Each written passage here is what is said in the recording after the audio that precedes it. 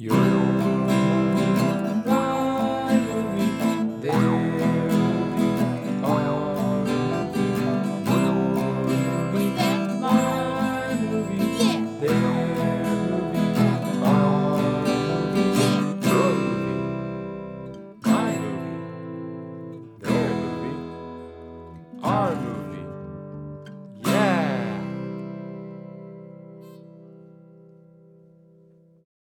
Hi, welcome to Your Movie, My Movie with Dan and Steve. I'm Dan. And I'm Steve.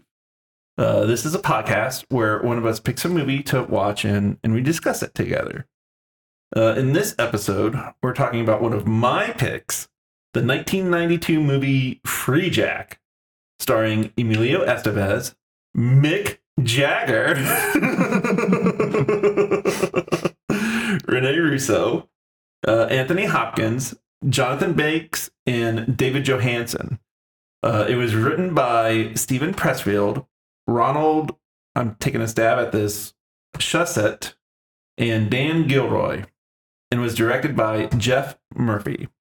We will be talking about spoilers, so if you want to watch the movie first, now's the time to do so. But before we talk about the movie, Dan, who would you recommend this movie to?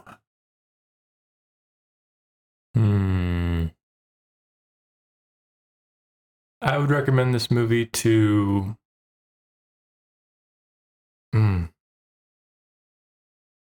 teenagers who want to see what the 90s were really like. And to see what people in the 90s thought the 2000s would be like. Yes. Because this movie takes place in 2009. And it's a little different than 2009 turned out. Yeah, just a tad. Just a little, maybe. Mm-hmm. Well, actually, kind of. It's pretty accurate in a way. We didn't have cars like that. we did not have cars like that. We didn't have cars like that, but we had, McCandless people. Mm-hmm. Anyways. Oh, yeah. Well, we have that now, of course. So, yeah. Yeah, we'll get to that. Okay. Steven, who would you recommend this movie for? I would recommend this movie for people who want to see Mick Jagger giving it his all to steal a show that is not worth stealing. In an alternate timeline where this movie is a blockbuster, we would have gotten the Mick Jagger Smash and Action Variety Hour. and I wish we lived in that timeline. That would have been amazing.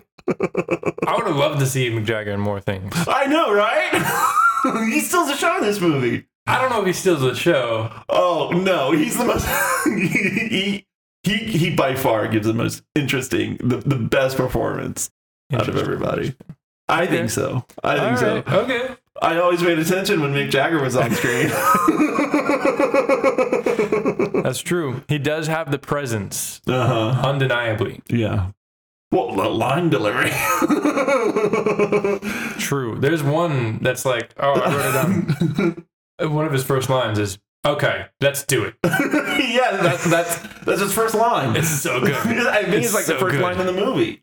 So good. Yeah. It's okay. So there are two things that are absolutely great about this movie, but I don't know when you want to talk about them. And it's the screenplay and it's the score. Yes. Well, also the cinematography is great. Oh, you think so? I thought so. Okay, yeah. So do you want to talk about the plot of the movie, or do you want to talk about what's great about this movie? First, I didn't actually mind this movie. I thought it was fine. I thought it was pretty good. I enjoyed watching it. I wasn't bored. Well, let's give a rundown about what people think about this movie. Okay. People kind of think it's the people who have heard of this movie. Yeah. Yeah. So this movie came out in 1992, and it was a box office bomb. And most of the actors since then have they're kind of ashamed of it. At the time, they kind of derided it, and I don't think Mick Jagger has done a on-screen performance in an acting role since this movie. What a shame. Yeah, I know. For real. We gotta write a screenplay for him. Well, the thing is but the Mick Jagger of the 1990s is not the Mick Jagger of the 2020s. So sure, I guess. Yeah. I mean, that's unfortunate. But I mean, he can still do voice-over roles. Yeah. I mean, we need to get him in some animated movies. I guess so. Mm-hmm. But what were you saying? Or everyone was was like the voice of a computer. Like a Jarvis type character? Yeah. That'd be cool. Have Mick Jagger as your Jarvis. You know, hey, Mick Jagger as your Siri. You know what they should? Marvel should have Paul Bettany. He's the voice of Jarvis, or at least he was. He's also the actor for Vision. But what they should do is they should get Mick Jagger to be the voice for War Machine. That would be hardcore.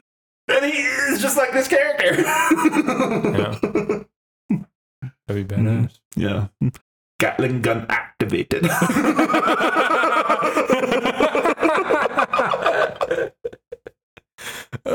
Yes. Mm-hmm. So, okay, what else do people think about this movie? And then it was a box office failure. Yeah. It was a box office bomb. The actors didn't like it much. And so, like, this movie, it's a cult movie, but it's a cult movie if you like bad movies. People do know about this movie. But, like, it's mostly, if you're around in the 90s, to watch it on HBO, like I did. Like, I watched this back when it was on HBO one time. So is this the second time you watched it? Yeah, I think so. Oh, wow. I didn't mind it that much. I didn't think it was the worst. It's not that bad. No, it's a very middle movie. But maybe that's because my taste is being ruined slightly. I don't know. I blame you. Just kidding. No. I'll take that blame. Well, I also think, like, another reason why it was a box office bomb is because, like, it went terribly over budget. Yeah, it looked like it. I can't believe that was another amazing thing about this movie. The set design, the costume design, the on-screen stuff was amazing. The mise en scene. Yeah. The set design, it really reminded me a lot of, like, Demolition Man. Haven't seen it. Which is a terrible, terrible shame. Terrible shame. There's so many great memes from that movie. Yeah. The set design reminded me of, anything steampunk, like Blade Runner. It honestly reminded me a little of Dune, just like David Lynch's Dune. But in the fact that I feel like they had those I don't know what it's called, but where they have, a composite of two different shots. So that you can see, like, further back in the horizon, like it's like a replacement of part of the image. I don't know, it just looked really cool, but you can tell it's very, like, it's a style decision.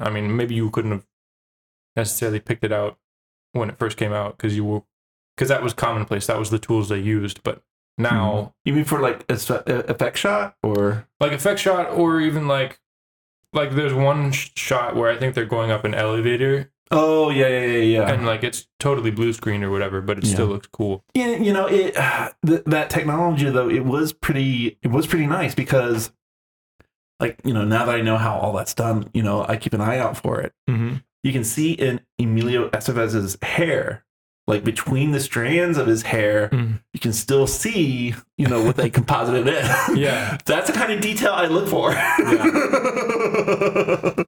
Because nowadays, it's a lot tougher to, get those points, in Premiere Pro or the other Adobe one, After Effects. Yeah. Oh. Because now what they would do is, instead of bothering with all that, they would have just made a CGI version of his head and replaced it. Because, that's kind of what they did for... I'm sure that's what they did for Orlando Bloom's character, Legolas, in the Hobbit movies. Because it's cheaper to replace him with a full CGI model person than to, like, film his scenes and then composite that in with the other CGI like stuff. they do with the Avengers, they just have their faces. They replace everything with their faces. Yeah, exactly. That's still insane to me. Well, the movie that's most egregious about that is the Huntsman movies. I don't know if I've seen those. They're the ones with Chris Hemsworth. And the first one had Keira Knightley, I believe. Okay. But they also have Charlize Theron. Is that where she, like, bathes in milk? I think so. Or gold. But the point of it is like, it's based off of Snow White and the Seven Dwarves. So what they did was, they hired little people actors, but they replaced their face with... they just replaced their face with like the guy from Hot Fuzz. Simon Pegg. The other one. Nick Frost. I think that's it. Yeah, Nick Frost. Yeah. Oh my gosh. That's insane. Yes. That reminds me of Little Man, the Wayne Brothers movie. I know the movie you're talking about. I haven't seen it. That's another example of egregious face replacement. And you talk to me about me ruining your taste in movies. Hey, I watched that movie like a few months ago because my friends wanted me to see it. So that's I didn't watch it on my own. It had some funny parts. Okay, I believe. It was also very creepy. It didn't age very well. Not at all. Mm-hmm. Anyways. So yeah, the effects for Freejack. Yeah. Fantastic. Really, actually, like, and it all looked like cohesive, like the style of the movie, the visual style. It all worked very, very well together, I thought. Yeah. And I don't know. I thought it was pretty good looking. Yeah. I really enjoy the set design. Mm-hmm. I mean, you said it was steampunk. I think it's more cyberpunk, but like more. Yeah, my bad. You're right. But more like cheap cyberpunk, like Johnny Mnemonic is. Haven't seen it. I know that will change. Yes, I'm excited to see it. That will change. But I mean, I think that. But also like Demolition Man, and Demolition Man, like that's. I mean. I don't think that's like post cyberpunk, but in like a different way, like utopian utopian post cyberpunk, in much the same way as like Star Trek would be like post apocalyptic, like post apocalyptic, because that's about a utopian society. But it's like it's just so funny. It's like no matter in what future you like, no matter in what time period you're in, the future is always curvy. Yes. Good rule of thumb, everyone. It's always curvy. I think the weirdest thing was the cars. I think the cars look really weird. But it's hard to, I mean, if you're going to have cars with wheels, then it's hard to dress them up any super differently from how they are. Well, I mean, they're always curvier than what we're used to, and they always have the gull wing doors. Yes. Yeah. Yes. Another reason for us to watch Demolition Man, because they're much the same. So. Okay. I feel like they just recycled the cars at this point. No. I thought of that, but they didn't, because the cars look so different. They look so different. I mean, the cars of this one, they also kind of remind me of Total Recall, the original Total Recall. Mm-hmm. Because in that one, they had the Johnny Cab. Yes. And there was like that pod in front with the robot that drove it. Mm-hmm. And in this one, there's like, you have the cab for the passenger in the back. And then completely outside of that, like outside, is the driver. So it's like, I guess, that's what the little laptop is there for. So they can communicate back and forth from each other. Interesting. You know what I mean? Okay. Yeah. Well, like the driver's side is in front and open air and not connected to the passenger cab. I'm trying to think of what you're talking about, because I'm thinking about the cab in the beginning when he's like, yo, taxi. And it's a guy who tries no. I'm thinking about the one where Boone drives. The bodyguard, yeah, the bodyguard drives Rene Russo. Oh, okay. Yeah. Got you. I didn't pay that much attention to the car. I'm sorry. Oh, okay. That's fair. That would make sense, though. The laptops are how they communicate. Well, do you want to talk about the best car in this movie? The best car in this movie? The Bollinger Champagne delivery car? Oh, yes. The station wagon. That was hardcore. That was you died when that happened. That was amazing. Is this your truck? The company's? What do you say? Is this the company's truck? I don't know. I just saw that big hulky thing with that big, that shell. Yes, with the Bollinger, and it's so funny. It's like oak wood shells. Yeah, probably weigh like 700 pounds. Yeah. It looks like something out of the 70s. But it carries champagne to like this condo. Yes. In this dystopian future where it's dropping off champagne. I'm like, oh yeah, you would need to bring a shitload of champagne and just drop it off and have it delivered into a condo like that where all the elites live in. Yeah, that makes total sense to me now. It does. It does make sense. It doesn't make the sense that it would be in a 70s station wagon, but... Yeah. I mean, they deliver it like they deliver water. Oh, the champagne man's here again, honey. Yeah, exactly. I wonder if they have like a special like thing where they like take the bottle and they dump it real quick, and then you just put your wine glass in there. You know what I mean? Yeah. With the water bottles. Yeah, with like a dispenser, a champagne dispenser. Yeah.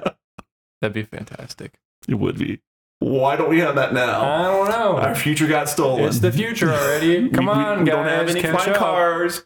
And we don't have, upside down champagne bottle. And we don't have spiritually ascended bodies that can replace our brains yet. Come on. Well, that's because we wouldn't be able to afford them anyway. So we don't know. We could. That is true. We could. That is true. Could be a bunch of billionaires just walking around amongst us. Mm-hmm. Although those are all the rude people in line. Mm-hmm. Using time travel to... That's Rockefeller, Mm-hmm. He's just, Yeah. a teenager now. Yeah, a teenager who would have died, but... Mm-hmm. Anyways. But Mick Jagger... But Mick Jagger saved him. Pulled him out of time. Mick Jagger snatched him from the grips of oblivion. Because that's what bone jackers do. Because that's what Mick Jagger does. That's true. Sir Mick Jagger. He got knighted? I think so. Mm-hmm. Anyways. What I liked about this movie was, Emilio Estevez, watching all these performances of him, he acts. Yeah. He acts. Mm-hmm. He doesn't have a big range, I wouldn't say. I don't know. I think he has a good enough range because, like, the thing is, because we haven't watched all those, like, have you seen Young Guns? No.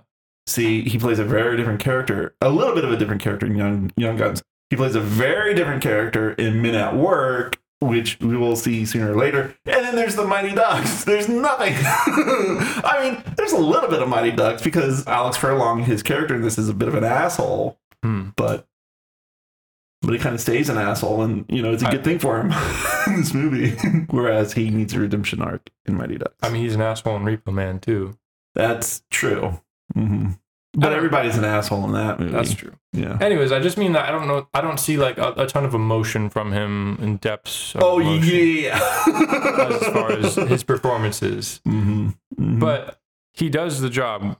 Yeah, he's softwood. Like a wooden actor, but it's a soft wood. He gets the job done, I think. Yeah. It's a good analogy, I think. He shouldn't yell. He shouldn't be in roles where he has to yell. What, does he yell in this? Yeah. When he's on the surgery table and he's like, "What kind of hospital is this? What kind of hospital is this?" And that's why he shouldn't yell. Like he can't be in roles where he has to yell. Because it doesn't sound convincing? Yeah, it doesn't sound convincing. Yeah. So. Well, again, I think he did a good job in this, but his character wasn't the most interesting part to me. No. It's all the side characters who have these wonderful, interesting little moments. I think that's what really brings this movie up. Mm-hmm. And my favorite part of the whole movie is the river rat cook. Oh, yeah. Frankie Faison. Yeah. Mm-hmm. We can get to that later if you want. In Maximum Overdrive. Yes, the Goblin truck driver. Yeah. And he also plays Barney in the Hannibal Lecter movies. He also was in Manhunter, which was the adaptation of Red Dragon before Silence of the Lambs. He was also in Trading Places. White Chicks. Oh, okay, there you go, yeah. Mm-hmm. Frankie Faison gets around. Mm-hmm. Yeah, that was that was such an interesting bit. That was in this movie. Because basically Emilio Estevez, he sees how far America has fallen in the 10 years. 18 years. I can't do math. I just remember it because she said it. Okay, that's fair. In the 18 years, and he's like, what does it all come? Is it worth it anymore? I think that's what he asked himself. Yeah. Is it all worth it anymore? And then Frankie Faison goes on this parable about this eagle who goes through all these hardships to get food for his children. And then right when he's about to get there are two X's in his eyes, just like in the cartoons, and he falls dead. Have you seen an eagle do that? No. That's because the eagle's got too much self-respect. And that's how Emilio Estevez finds his to carry on through this adventure. Yes. He riddles me. The ancient riddle. Oh, yeah. That was great. Yeah. I just thought I like that bit. Because that's the part where I think it's like, it shows that this movie has some sort of themes. Not that it actually delves into them very much, but... Well, the funniest thing about that is when Boone, Rene Russo's bodyguard, he is like escorting him like somewhere. Yeah. You can't tell if it's... I can't remember if it's to McCandless or if it's not. No, he's escorting him to the boat. Okay, his escape route, which McCandless has supposedly arranged. Okay, that's why. Okay. And so Boone is like, yeah, man, you're a hero. You're a hero to my grandma. You're a hero to the 8 million people here. And I'm like, for what? I know they're trying to get, these people are downtrodden and he's a rebel and he's sticking it to, the 1% by being on the run for so long. But it's like, we don't see that. Yeah, we don't see the people treating him as a hero. Yeah, we only see that in that bar. Yes. Where he runs around and they're like, furlong. Yeah. That's it. I could see it happening, but we don't see it. It's not shown. Yeah. It's not That's adequately depicted as being that epic in scale. Yeah. I think this movie is good. It's just like, it doesn't have the heart that like Strange Days had. Yeah. Or Blade Runner or any of these sci-fi. I don't know. I don't think the problem is the heart. I think it doesn't play up to the premises that it wants to play up to. Because, the premise here is that there's these dystopian mega corporation and like they're so filthy rich they can steal people's body back in time from right before they're supposed to die so the wealthy can be virtually immortal. Yeah. And so like that's the big thing. But the movie's not about those things. The movie is about this guy who has been snatched out of time and is now on the run from bounty hunters and bone jackers, and he's trying to figure out what's going on. I think what would have been interesting is if we would have followed a character like his old handler, his old manager. What is his name again? Bruce? Brad. Played by David Johansen, who is also known by the stage name Buster Poindexter of, who made the song who made the famous song Hot Hot Hot. Oh, I don't know Buster Poindexter, but I know the name. Yeah, he was in the New York Dolls, which apparently is a proto-punk and early punk band. Oh, he was in... Oh. Yeah. Okay. I've listened to them. Okay, yeah. Interesting. Yeah, he also played the Ghost of Christmas Past in Scrooged. I haven't seen that one. Okay. Well, that's a mainstream movie, and, it's fun. Yeah, it looks like a good one. It's Bill Murray, right? Yeah. But anyways, I think it would have been interesting if almost he had been the main character, and then he has to, like, sort of deliver... He has to sort of go through a hero arc where he decides to change and save humanity by, I don't know, doing something. Brad? Yeah. Buster Poindexter? Yeah. I don't know. Like a side character who gets delivered this miracle of this escaped Freejack who is in a position of a pivot of power. It would have been interesting as a sort of guide into the world. I don't know. Okay.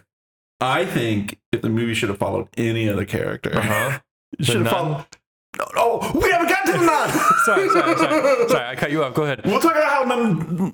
Let's not forget to talk about how great the nun is. We're not going to forget. Okay. I might, because I'm talking about Mick Jagger. I'm not going to forget. Okay, Mick Jagger. You follow Mick Jagger's character. Interesting. About this guy. He's a guy. Mm-hmm. He's basically a mercenary who protects the actual machines that, snatch the people out of time. Yeah. This is just his job. Yeah. But, he's doing it because, hey, he needs the money. It's like nothing's personal with him. Yeah. He just wants to do a good job. He wants to do what he's hired to do. Interesting. And so he's caught between the powerful elite who want this unethical thing to keep them immortal. Mm-hmm. He's caught between them and, the people and, the victims of the elite whose bodies they take. So he's the one with the big ethical questions, the ethical conflict there. Yeah. Interesting. Yeah. Interesting. I just wanted to see more of the down and dirty effects of the super rich and the super poverty, Well, that's not the right way of saying it, but what I mean. Well, that's how you could explore it, by him dealing with these ultra wealthy clients and then getting down in the muck to chase after the Freejacks. But then that movie would be called Bonejackers. Which would be amazing. It sounds so cool. Although, Bonejackers. Sorry, it took me a minute. Yeah. You could come up with a different word. Well, the title would still be Freejack. Skulljackers. What about that? No, the title would still be Freejack, but there are different Freejacks with every episode, because I think this should be a TV show. Interesting. Yeah. Yeah. Mm-hmm.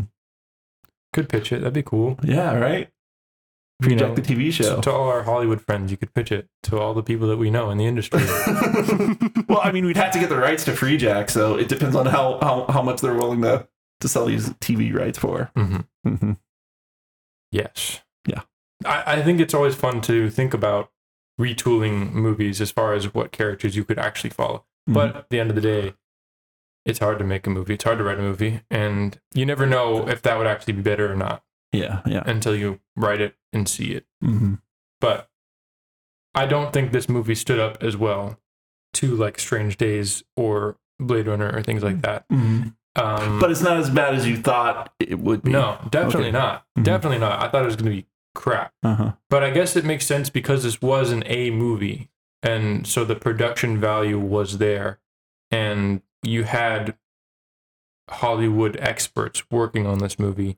Mm-hmm. Even if the themes weren't super elevated, the making of the film was pretty, not elevated, but artistically done by experts in the field. So like the script has got some wonderful lines in there. Oh my God. And the dialogue in this movie is incredible. Yes. It's got some of the best lines in all of cinema. Oh, can I wrote one down. Okay. When they're trying to revive Emilio Estevez after they just jacked him or whatever, the paramedic is like, I wouldn't want to dance to it, but it's a pulse. Yeah. Yeah, there's that. Let's see. It was a slip of the tongue. And then Rene Russo says the line, it was a slip of the tongue. And then Emilio Estevez says, I like that slip. I like that tongue, too. Yes, that was great. And it was natural. I like your mouth. I was just thinking of that exact thing when I heard that. I was like, Steven's going to love that. Nibble my ear for luck. That was a little bit that was interesting. Get the meat. Yes, get the meat. Yes. I wrote that down too. Oh man. I knew the thing is though, like it's so being like an avid movie watcher, it's like I get sick of the devices. Yeah. Because like I knew as soon as you said nibble my ear and you like made a big deal of it, and she was like, oh no, I don't want to, that's weird. I was like, that's gonna be in the end. That's gonna be the end. I was just waiting for it the entire movie. Yeah. Anyways. Yeah. So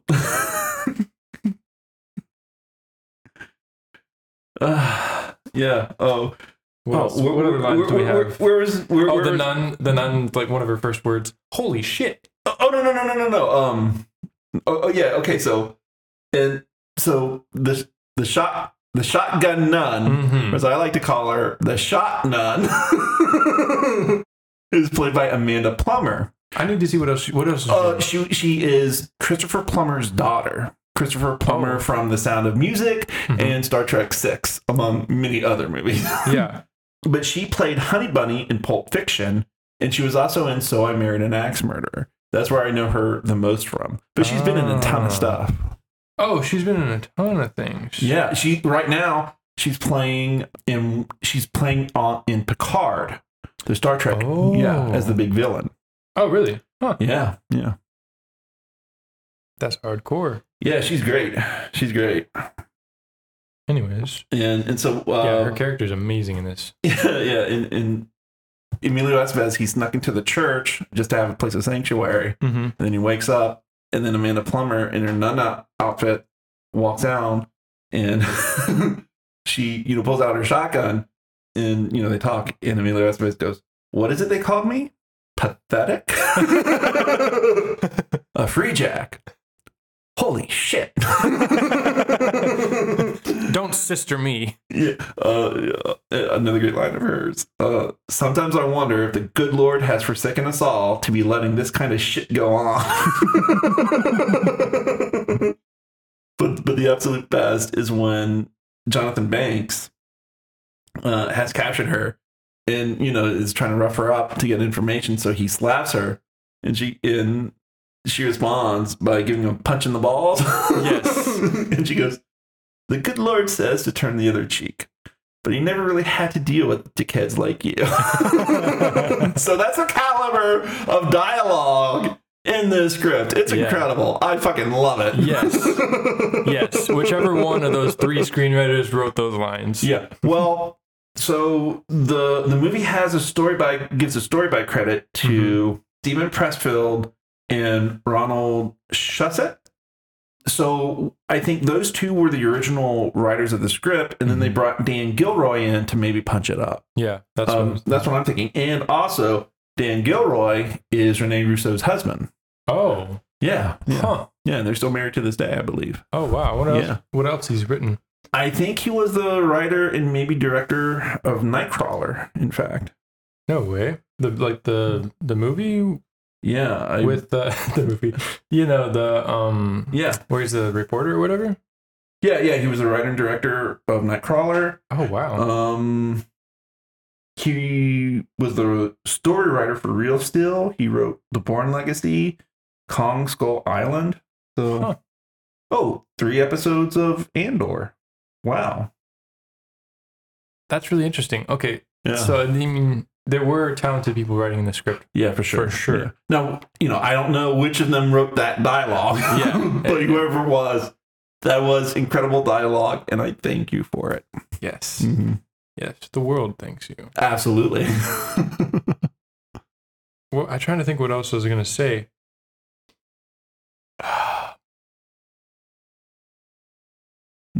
I lost it. Okay, no worries. So, there's another line. Okay. You keep looking at me, you'll see me kill you. I love that line. That's great. Yeah, I just love the back and forth that Mick Jagger and Emilio Estevez had in that chase. Yes. Where Mick Jagger was talking to him through the laptop, and then Emilio Estevez would close the laptop, and then the laptop would automatically pop open for Mick Jagger to rag on his ass again. Yes. It's great that they live in a future where they still can't escape cyberbullying.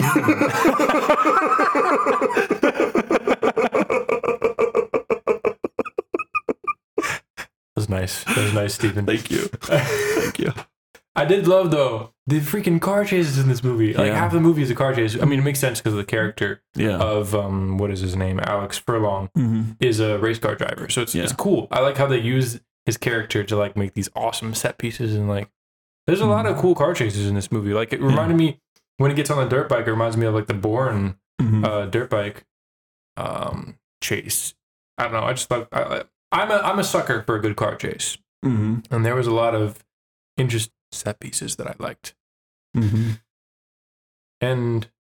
I don't know. I honestly didn't know what was going to happen when he was on the bridge And that was a nice surprise. He just jumps off. That's another great line. He jumps off into one of the rivers in New York. Mm-hmm. And what is it Mick Jagger says? If he takes one swallow of that water, I'm out of a job. Yeah.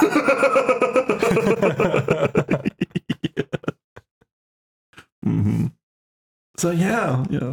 And I just want to go through the great lines. I do too, but like, yeah. You Marmaduke looking moron.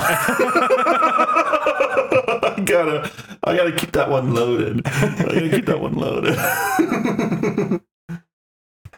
I mean, yeah, he acted, David Johansen. He was great in this movie. Yeah, I thought he was wonderful. Yeah. I mean, it's so funny because, like, at the beginning you see him, like, real well dressed up as the manager, in a sleek business outfit and, his hair slicked back. And then you find him, see him 18 years later.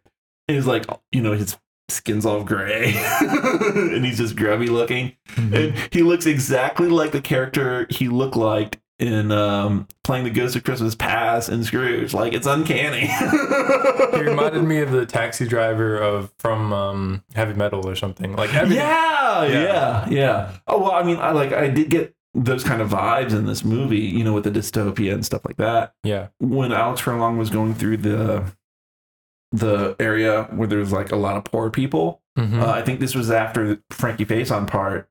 That really reminded me of the beginning of They Live.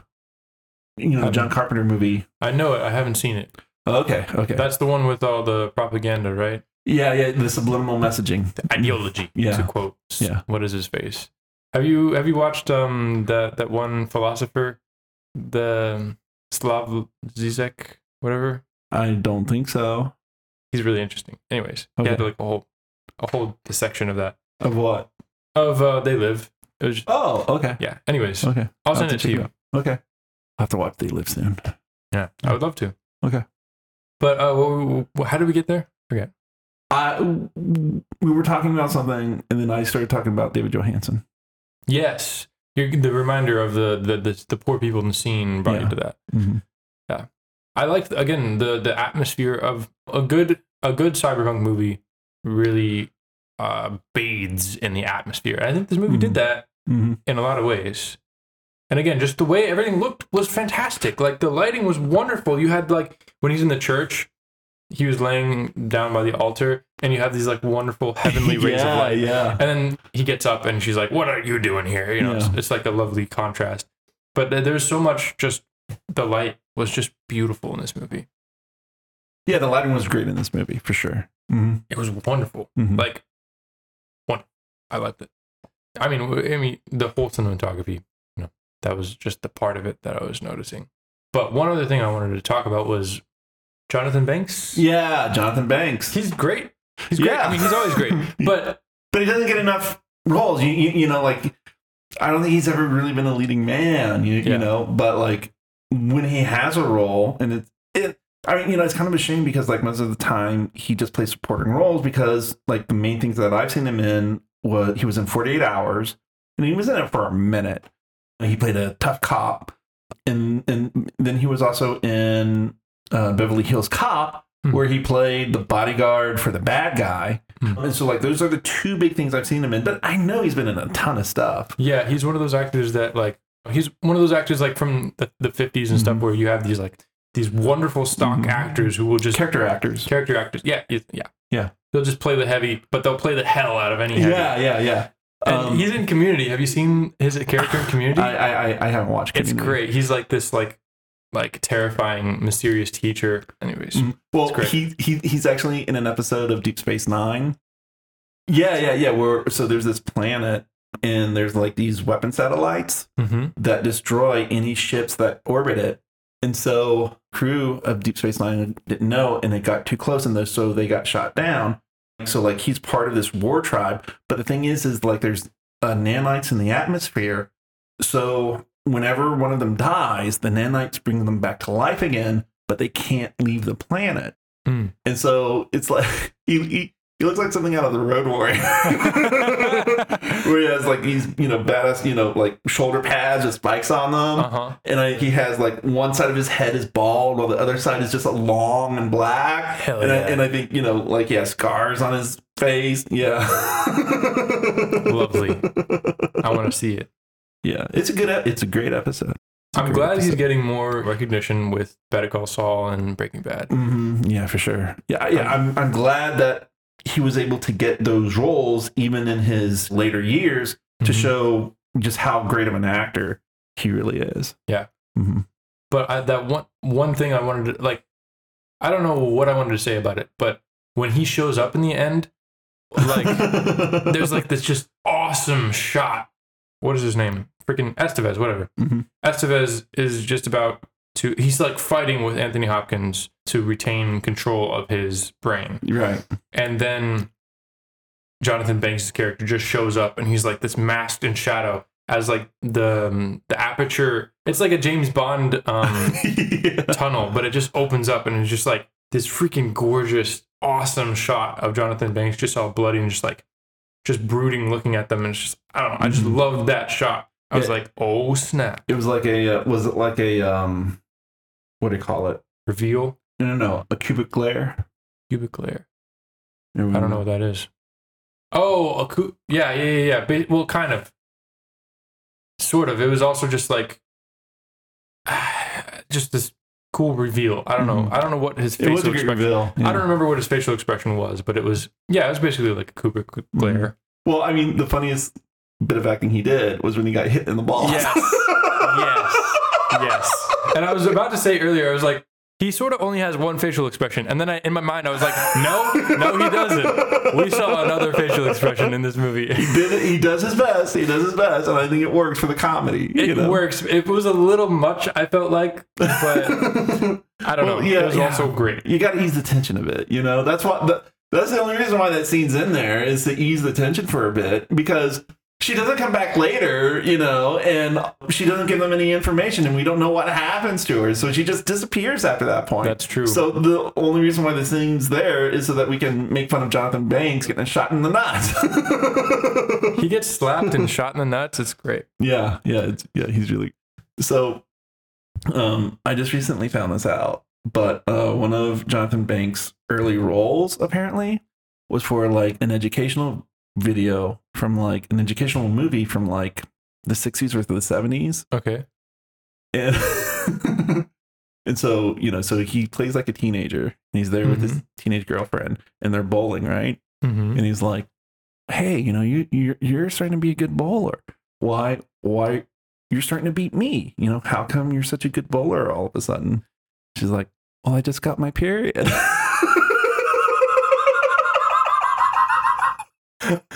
What? It's an educational video about, for women, teenage girls, when they get their menstruation cycle going, when they hit puberty. They become good bowlers? Well, I mean, this was written by men in the 70s, so maybe that's what they thought, I mean, there's that trope, where women... when women come into their power, it's through puberty, like when they come of age and then, they get all these witchcraft powers and, those kind of things. So maybe...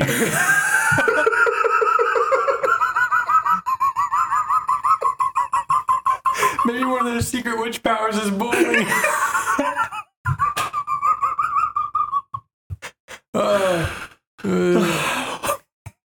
I believe it. Okay. I believe all women have the secret ability to bowl better than any man. Well, I'm just going to chalk it up to the feminine mystique. Yes. So. What is I in high school we studied the Epic of Gilgamesh. And there's like a line where there's like a woman who basically seduces this wild beast of a man. And she teaches him the way of the women or whatever, the way of the woman, or I forget what the exact line is.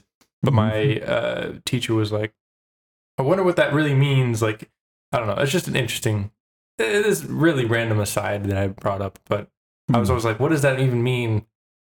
It's just weird. I don't know. I mean, having not researched it at all, I would think it might be I mean, it's like it's gender sex roles and maybe gender roles, maybe, but also the sort of I guess gender roles. Well, I saw this thing on Reddit just today actually, where they were talking about an ancient Sumer, I think, and a woman was the ruler, but she was the king, and they referred to her in her role as king using male pronouns. So when she acted as the king, they called her him. They used he, him pronouns for that. And not only that, but when they cast the coins under her reign, under the reign of the queen who's the king, they gave her image a beard. Oh. Yeah. Oh. And there was also a story where, there was a man who did, I think he was like he did like strategy or something, which was a traditionally woman thing to do. So they used female pronouns for him in that role. And they didn't bring it up. They didn't explain it because if you brought it up, it'd be insulting to them. It's just the way their culture worked. Huh. Yeah. That's really interesting. Very interesting. So Freejack. Sorry, I'm terrible with transitions. But that is an interesting aside. I don't know why or how we got to there. Jonathan Banks talking about. Oh, yeah. Boy, that was a long Banks tangent. is a wonderful actor. Yeah, he is. And he does a wonderful job at getting kicked in the balls. Yeah, for sure. That was so funny, though, whenever, like... And just taking shit all throughout this movie. Yes! So, like, freaking Furlong and, what is his girlfriend's name in the movie? Julie. They freaking... He lets them off the hook. Yeah. I mean, supposedly. He's like, you're free to go because I'm going to take over McCandless's body or whatever. And then she slaps him in the face. I was just like, boy, y'all dumb as hell. Yeah, he got slapped in the face. He got punched in the balls. And then he got shot up by Mick Jagger. I just mean, like, he could kill them easily. So why are they slapping him in the face? Well, then the story wouldn't go on. Yeah. Well, it's because he put her through all that pain and turmoil. And he also was trying to kill Emilio Estevez before Mick Jagger could grab him so Anthony Hopkins can steal his body. Yeah. Yeah. I mean, I know why she slapped him. Yeah. But I was just like, it doesn't matter. But then he changes his mind as the elevators go down. Yeah, I don't know if he ever changed his mind. Well, that's true too. But anyways, I did like the bit. I mean, it's a twist, it's a plot twist.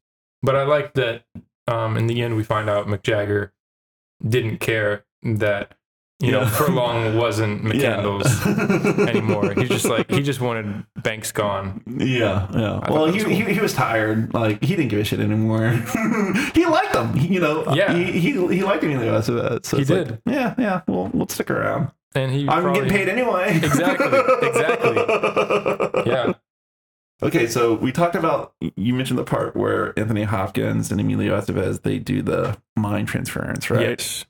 Did you notice that the device they used was shaped like a jack? What's like the jack from... Oh! Yeah, it's pointy up and down, and then it's got 4 things with the balls at the end. That's so cool and weird. And like the top of the building, it looks like a jack because there's the top of the tower, and then there's the 4 things with the balls at the end, and that's where the ending takes place at. That's cool. Is it? I like it. I thought it was cool. It's nice when it's people... a little on the nose. Sure. I like when people make things interesting shapes instead of uninteresting shapes. Okay. I'll say that. Okay, that's fair. That's fair. That's valid. And I liked that when they were walking through the tunnel, it was like this cool like mirror, this ring of mirrors. I don't know. There's a lot of cool shots in this movie. It was really cool. Yeah. I like when they're walking into the lobby and you see their feet walking, but you also see in the reflection of the marble all the soldiers. That was also really cool. Yeah, very cool. Also, it's cool. Anyways, very cool. Yeah. Well, I mean, like the sequence where they're in the virtual reality of Anthony Hopkins' mind. So cool. Okay. It's so cool. I'm a sucker for that because that stuff as a kid I used to love, and it used to freak me out in a weird way because it's like, whoa, what is reality? And give me sort of an existential crisis. And it still you're a fan of Philip K. Dick. So. I love Philip K. Dick. I love things that make me question reality and make me feel weird and freaked out a little bit. And this, I mean, it's very sort of the device of the visual effect of like that tunnel that you go through. I mean, it's in every 80s and 90s movie. It's definitely in the 90s movies. Yes. I can point some out to you. Like, it kind of happens in Johnny Mnemonic. And it definitely happens in Virtuosity, which is an early movie with Russell Crowe and Philadelphia. Tom Hanks? No, the other one. Denzel Washington? Denzel Washington. Yeah. Yeah. Denzel Washington and Russell Crowe. It's an early Russell Crowe vehicle where he plays the virtual, he plays the artificial intelligence that was birthed by computerized recreations of the minds of all these serial killers and madmen. Oh my gosh. That's genius. We may watch that movie. That sounds kind of cool.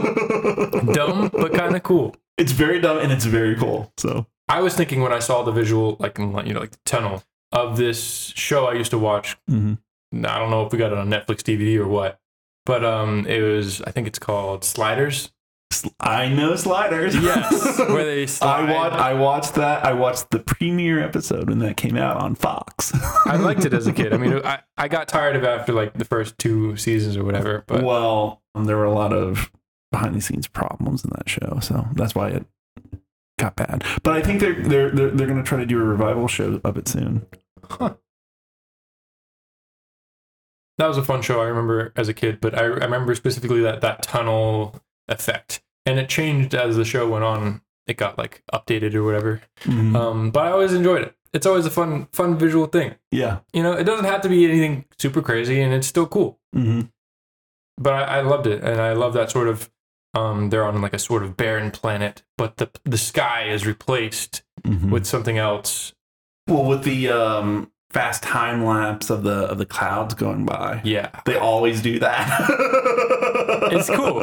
If it ain't broke. Yeah, that's true. But also, you should try and find your new visual ideas instead of repeating old ones.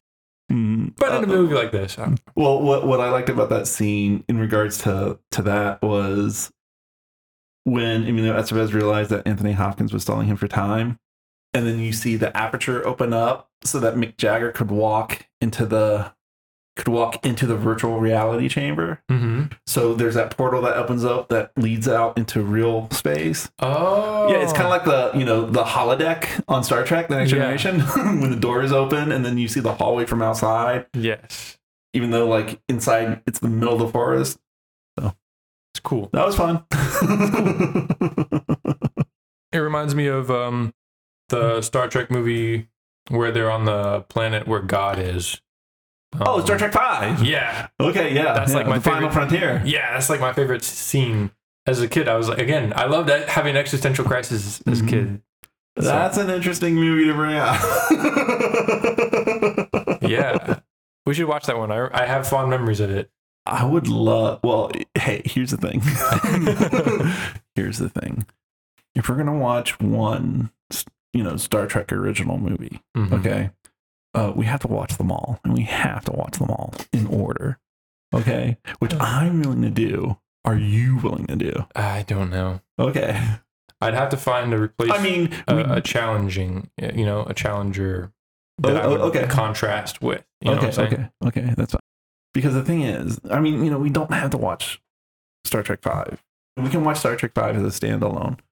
But we really shouldn't. I think it would hurt your brain too much in your heart. I'd just be going, oh man, but what about Star Trek 1? And Star Trek 2? And Star Trek 3? And Star Trek 4? And Star Trek 6? Because the thing is, Star Trek 5, it's the worst one. The original one. And that's the one you want to watch. And it breaks my heart. That's okay. Okay. We can maybe watch all of them. Okay. There's just so many movies in the world. I understand. And we can't watch them all. I understand. We can watch Star Trek 5. We can watch Star Trek 5. No. It's okay. No. It's okay. It's okay. I think it'd be fun because, watch them out of order. It's fine. I am open, keyword open, to the idea of watching them. No, we'll just watch Star Trek 5. It's fine. I'm not going to pick it. It's not going to be my pick. It's not. Well, it has to be your pick. But anyway, because I'm not going to pick Star Trek 5. I'll pick something else. But the thing is I was thinking, well, maybe we could watch the Nightmare on Elm Street movies, but only the good ones. Because that would be 1, 2, 3, and then Wes Craven's New Nightmare. So that's only 4. But Nightmare on Elm Street's very mainstream, and I don't care. It's also been talked about. I don't care what you pick. Okay. I'm not going to pick episode 5. I was just talking about the scene. You know what you're doing. Yes. And you can do whatever you want, and I'll watch whatever movies you pick. Okay, so Star Trek 5 in Freejack. Yeah, I just love that sort of feeling of the being desolate on a desolate planet and a reality that's not reality, and it's cool. I enjoy those devices in movies. I enjoy whenever 2001: A Space Odyssey when they're in a freaking dreamland. Yeah, it's cool. No matter if the movie isn't the best movie ever, it's still cool. A lot of people think it is the best movie ever. I was talking about Freejack. Oh, I thought you were talking about 2001. 2001 was pretty good. I'd rather watch Freejack. That's fair. I understand. It's pretty long. It's slow and it's very quiet. Oh my God, is it quiet? Nice and quiet.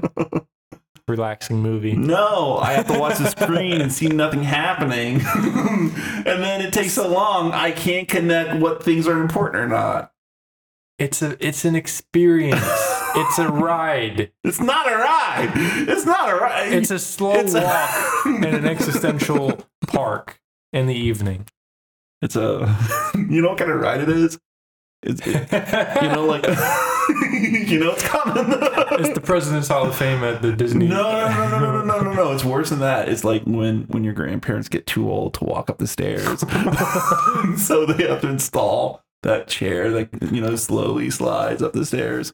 Thing is like you do that, but it's for a skyscraper. So you live on the, the 200th floor. So you have to ride that little chair all the way up to the 200th floor. I disagree. That's the kind of ride 2001: A Space Odyssey is. Okay, but it's scenically beautiful. Yeah, but there's no motion. Like there's no motion. Whatever. Okay. Agree to disagree. That's what I'm gonna do. I'm gonna recut that movie like I did for my Mopix 2 movie. You're gonna recut that movie like you did with my movie? No, not your movie, but with my movie, where it's just the stills. And then I'll just do the dialogue, and it won't be any different. You should just recut the whole movie and make it way less boring, according to your. Maybe. Well, Topher Grace, he edited the Lord of the Rings trilogy down to a single movie. Interesting. Yeah, so maybe I could do it, but I would rather just make, instead of like the frames, just make everything stills. Yeah. Yes, I'm sure you would. You would do that for every movie, wouldn't you? I definitely do it for 2001: A Space Odyssey because it wouldn't be much different. It'd be fun. So funny to see me do that with the part where like the dude's like walking like in a circle.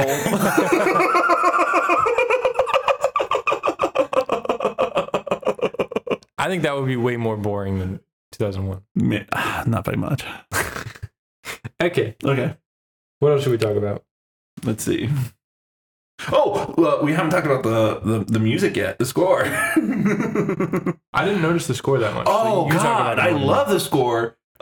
Because like it starts out and it's not what you expect from like a sci-fi action movie. It's 40s blues jazz music. Oh, okay, yeah. Yeah. So the section really sets that mood. Yeah. That melancholy noir kind of mood, and it's all throughout the movie. The only time we don't hear it is at the end. Where it's that weird rock song. Yeah. And I'm like, I don't get that. I don't get that at all. That's fair. A producer must have made that decision. Yeah. That song must have been made for the movie or something. I don't know. Well, I'm like, it would make sense if there was like more rock songs and then they wanted to sell the album of Freejack, you know, at Warner Brothers or whatever records. Yeah. But they don't have that kind of music, you know. It's not rock music throughout. It's 40s noir, you know, blues jazz, which is, oh my God, it's so great. It's so great. Yeah. I remember there's the jazz player in the sort of like the park with all the homeless people and stuff. Yeah, the lone saxophone player. Yes. It's wonderful. It's a wonderful little aside. Yeah. And I mean, like, it's so great because, and like you hear it right off with the intro at the beginning of the movie. And it's so great because it goes from like melancholy to romantic to like action packed. And so it kind of reminded me of the original soundtrack for the Mandalorian TV show because, like, you know, that's all instrumentals, but it's like orchestral instrumentals. And so it really reminded me of that. Huh. Yeah. I like it whenever people make decisions like that.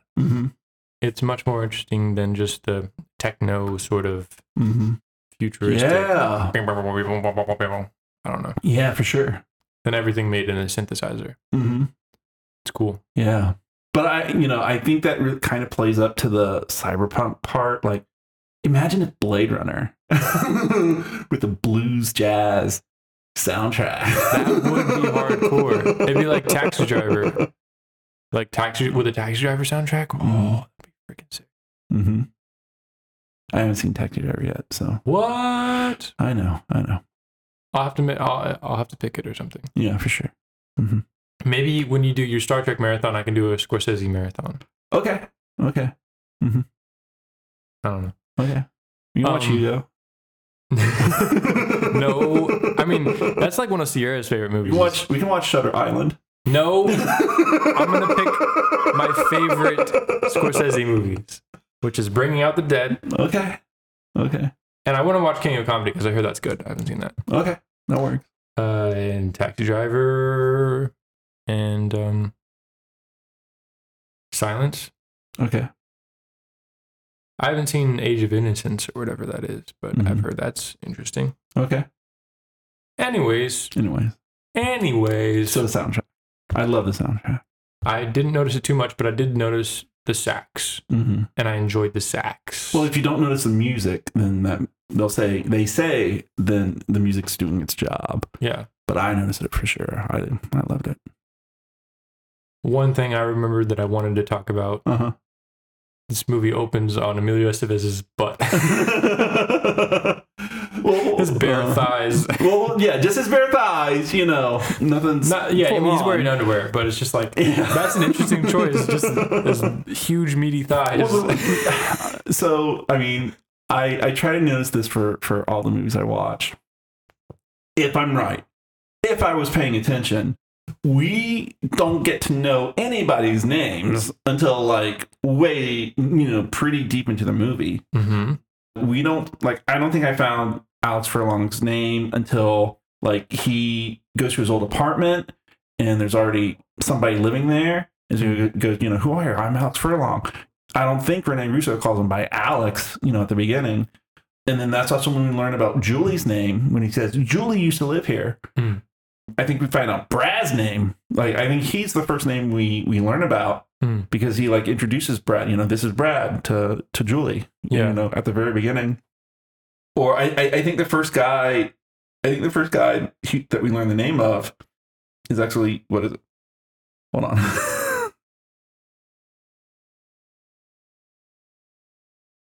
Okay. I think the first name that we find out is, you know, the one for Mick Jagger, which is Vicendak. Victor Vicendak. That's great. I don't know. Didn't Brad say his name when I introduced him to the? I don't think so. I think he was just like, yeah, you see this face, you know, he's clean cut, drug free. Yeah. But he doesn't actually say his name. But, you know, also, you know, Estevez calls the other guy, okay, Mr. Plug. Yeah. So, great. Yeah, that's what I noticed. Make sure you have the characters call each other by their names at the very beginning of the movie, right when they're introduced. It is annoying though sometimes because sometimes it can be forced. So don't make it forced. I mean, don't be like, if your movie doesn't need it, like if there's a specific reason why we shouldn't know the names of these characters, but there's no reason why we shouldn't know the name of these characters in this movie. Yeah, but you just can't have people saying, "It's good to see you again, Stephen R. Pate." Well, no. Well, I mean, you can just do the first name. Like, yeah. Hey, Alex, get up. We got to get ready for the race. Yeah, you know? That's true. That's what I got to do. That's okay, true. Julie. That's all. That's it.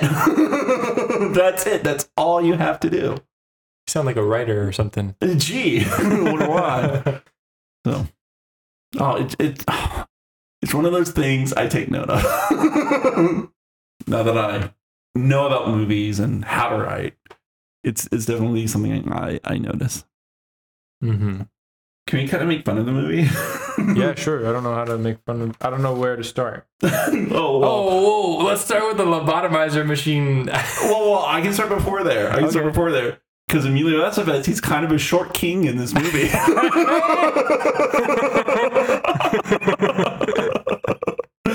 mean, I love him for it. But it's very funny because at the beginning when they're at the racetrack, mm-hmm. Did you notice it too? Yeah, I definitely noticed. So, you have the full 2-shot of him and Rene Russo. Rene Russo, she has like 2 inches on him. And then it goes to the medium 2-shot, back and forth. And I'm like, he's got to be on a quarter apple or something. Mm-hmm. Yeah. Because there's not that much. Yeah, they lifted him up. I'm sure. I did notice that. Yeah, it's hard not to. Yeah, it's hard not to. I wonder, why they chose Emilio Estevez. I don't know. Well, yeah, I mean that's a good point. Oh, well, I'm thinking of again the cool. I'm not making fun of it now. I'm thinking of Boone's character when he freaking gets shot. And then he has this he freaking pulls out the samurai sword like a badass and he just slowly impales the guy. Yeah, which is the only time he uses that sword when he carries it halfway throughout the movie. Yeah. Yeah. They could have made Boone so much better than he was. For sure. Could have had so much more screen time. He could have been freaking like in Strange Days. Oh yeah, Angela Bassett. Yeah. Yeah, for sure. Anyways. Mm-hmm. It was insane whenever they were trying to lobotomize him. And then he just goes around zapping everyone. There's a lot of lightning bolts in this movie. A lot of lightning bolts. I mean, I love that he was the one guy that they were trying to stun, and it winds up that everyone else but him gets stunned. Yes. That's silly. So. Oh boy. I liked whenever they had the freaking Brad is showing him his apartment and he pulls down that wall of cardboard boxes and it's like his other apartment, his secret apartment. That was cool. That was very cool. I'm a sucker for hidden doors and trap doors. Oh, but one thing I did like, this was a script thing that I liked. Brad's showing him into his private apartment and he hands him a hubcap and he's like, oh, you're an antique ashtray. And then you see Brad looking at Estevez in the mirror and watching him as Estevez looks at the hubcap. Mm-hmm. And Estevez, oh, it's a 62 Porsche or 64 Porsche. And he's like, it is you. Yeah, so yeah. I like that little character test of and it wasn't, I like how they didn't make a big deal of it either. They just showed Brad watching him, sort of menacingly through the mirror. I thought that was a beautiful little device that they had. Mm-hmm. That was cool. Oh, David Johansen, he's great. He was great in this movie. And on the script, I like that part that they wrote into the script and direction. Yeah. They didn't make a huge deal of it. They just, yeah, it's cool. Yeah, very subtle. I'm trying to think of other ways to make fun of it. There's not that much. There's one line, I forget what he said, but I think it must have been ADR because Emilio Estevez just screams 2 lines in his larger line. I forget. I think it was when they were on the track. Uh-huh. But it was he was just yeah, and then I went to the store and then I got my groceries in, and then I checked out the line. And I noticed the screams whenever there was a car chase. Okay. And they were people were dodging out of the way of the cars. They were. It wasn't like your classic Willem screams. It was. It was very much. I don't know. It was just the screams sounded ridiculous and fun. I like that they didn't reuse old screams. I don't know. I don't know what else to say about this movie. Okay. Costumes. The costumes were great. Okay. I love Mick Jagger's costumes. I didn't like the helmets so much. The helmets were really. The helmets were pretty dumb. Well, there was that one part where Emilio Estevez kills one of the guards. Well, just a little bit before that, because what's going on is Emilio Estevez, he's getting chased by Mick Jagger and the Bonejackers, but he's also getting chased by Jonathan Banks' security forces, and the security forces are using handguns to try to actually kill Emilio Estevez, while the Bonejackers are using stunners that shoot animated light, energy pulses that stun people. And so, like, they wind up in this abandoned factory or something. And so Emilio Estevez is trying to hide from both. So there's this one Bonejacker, and he tries to get away. He tries to sneak up on him with a pipe and smacks him right on the helmet. It doesn't faze the guy at all. And Emilio Estevez hits his stunner out of his hands. So the guy, he's like really big and starts, just wailing on, Emilio Estevez, happens to hit him right next to the stunner. But also there's electrical wires just dangling. So Emilio Estevez gets the idea to just shoot the cord that goes up and is dangling. The end of it is dangling by the guy. And that just absolutely electrocutes him. Yes.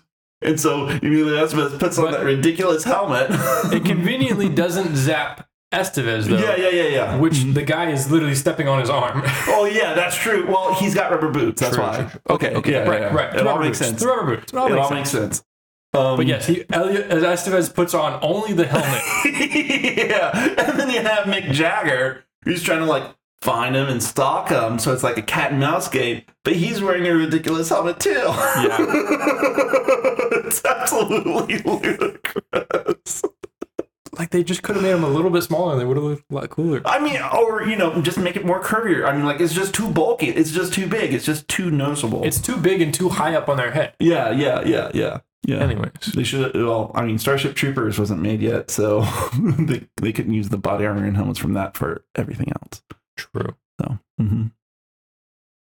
But the helmets were dumb. Yeah, it's very dumb. But the costumes, again, were cool. I liked Mick Jagger's sort of dog tag clothing. I don't know. Epaulettes. The best costuming thing in all of this movie. The eye patch glasses. Yes. That Isai Morales wore. I love that. We get a reveal that his eye patch, but he has both eyes. Yeah, I know. That was so dumb. I was like, what? Come on, at least give us a grayed out eye or something. Yeah, for sure. That's weird. Yeah. But he did have scars on that side of his face. Yeah. But why not just go the extra mile and give him a gray eye? Yeah.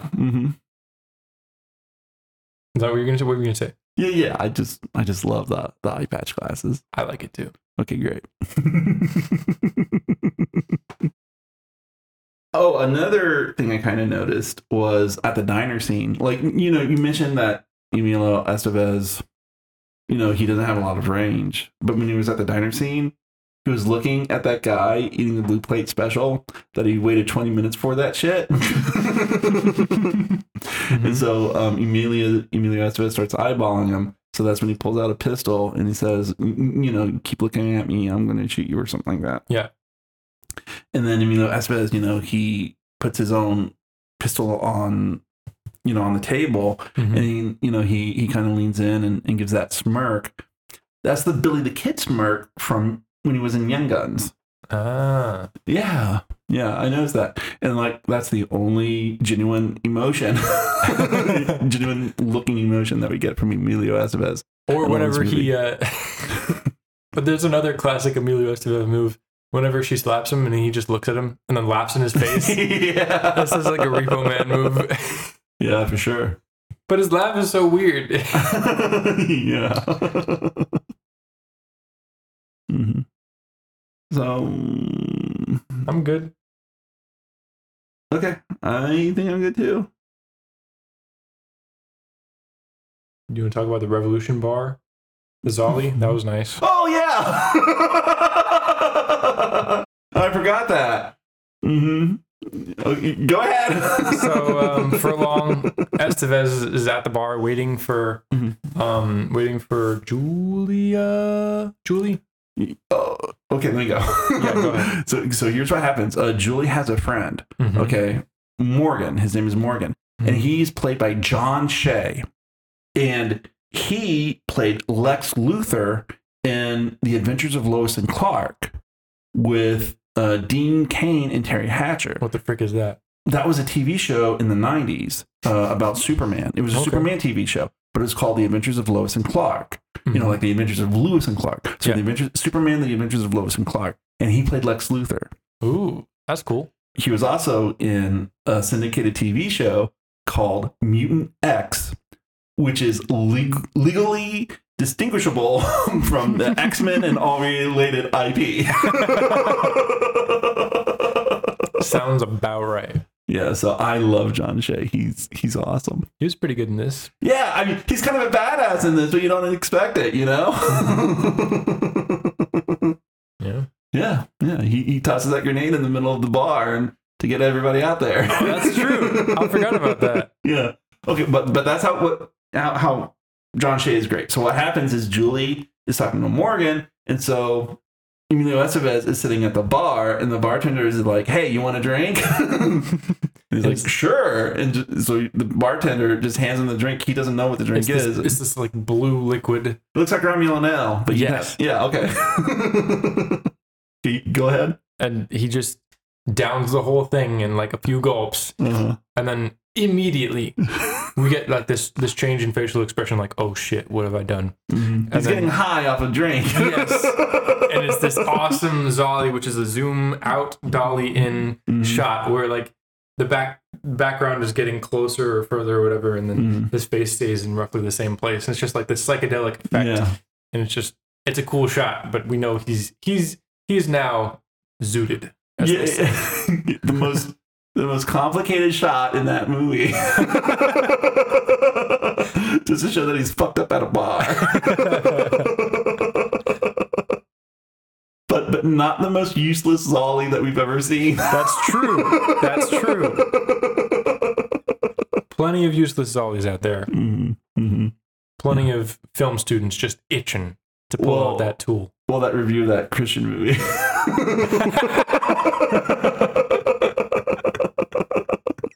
Oh boy. No, I love useless Zollies. We have so many movies we could watch, Steven. So many movies we could watch. I know. Yeah. But yeah, that was Freejack. I mean, yeah. Hey, you want to talk about anything else? I don't think so. I think we got to everything. Yeah. Well, I don't know. I'll give you a 5-minute head start. One Mississippi. 2 Mississippi. I love that. Also, though, like that was weird. That was a weird decision. Like, why would Victor do that? You know. Well, he respects. He respects. Emilio Estevez for the chase. You know. That's true. You know, he's Grandma's hero. Yeah. Another thing, one other thing though that we haven't talked about is the suicide assistant ads. Oh yeah. Yeah. That's a theme in a lot of dystopian movies. Like it reminds me of Children of Men. Well, there's a Robert W. Chambers story called The Repairer of Reputations. And Robert W. Chambers, he started out as like a romance writer, a romance author. And then he wrote horror. He did the King in Yellow stories. Okay. Do you know about the King in Yellow? No. The King in Yellow, in the universe of his stories, is a play that is so horrific and terrible that when you read it, it alters your mind and you play out as these characters, and then you eventually kill yourself or die in some way. And so that was a huge influence on H.P. Lovecraft. and his Cthulhu mythos.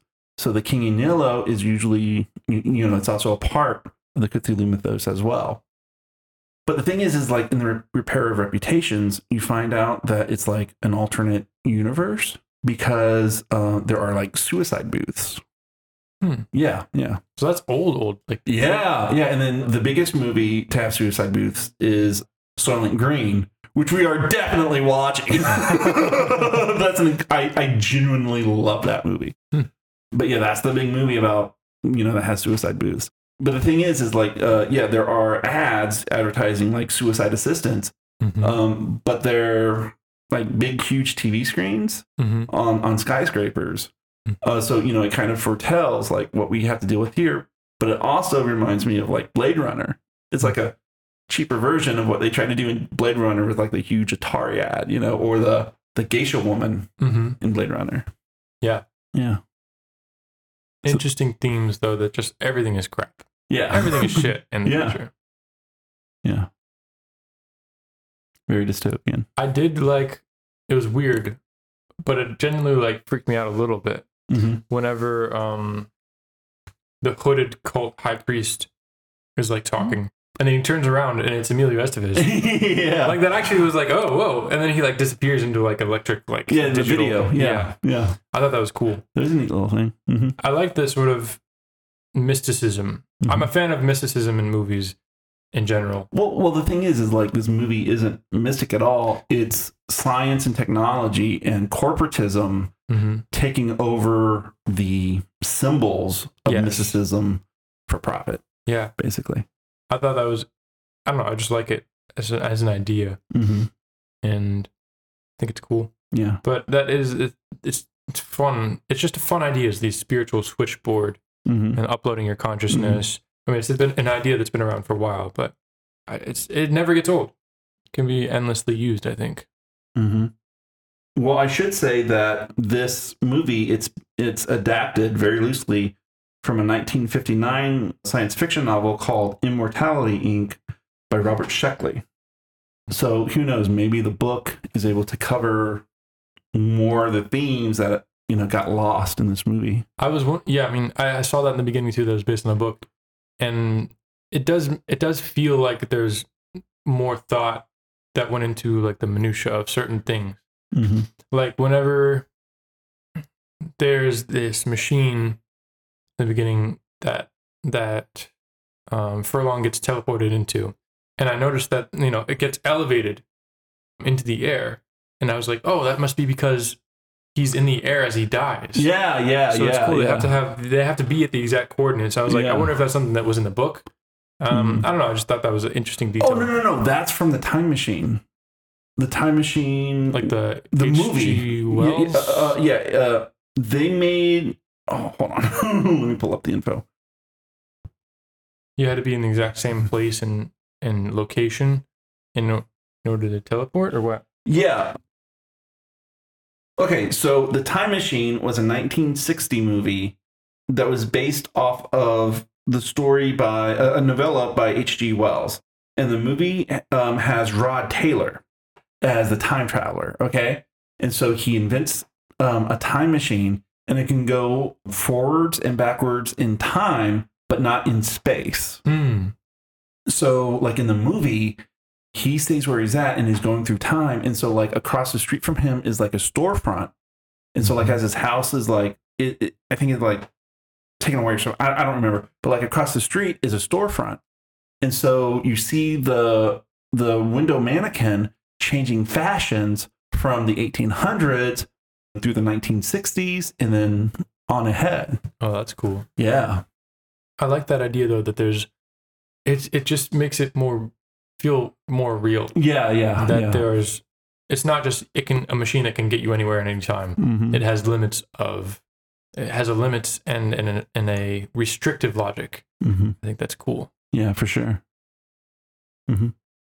But I thought it was cool that you could almost feel certain things were bolstered by a backstory from the book. It felt like in this movie, Freejack. Yeah.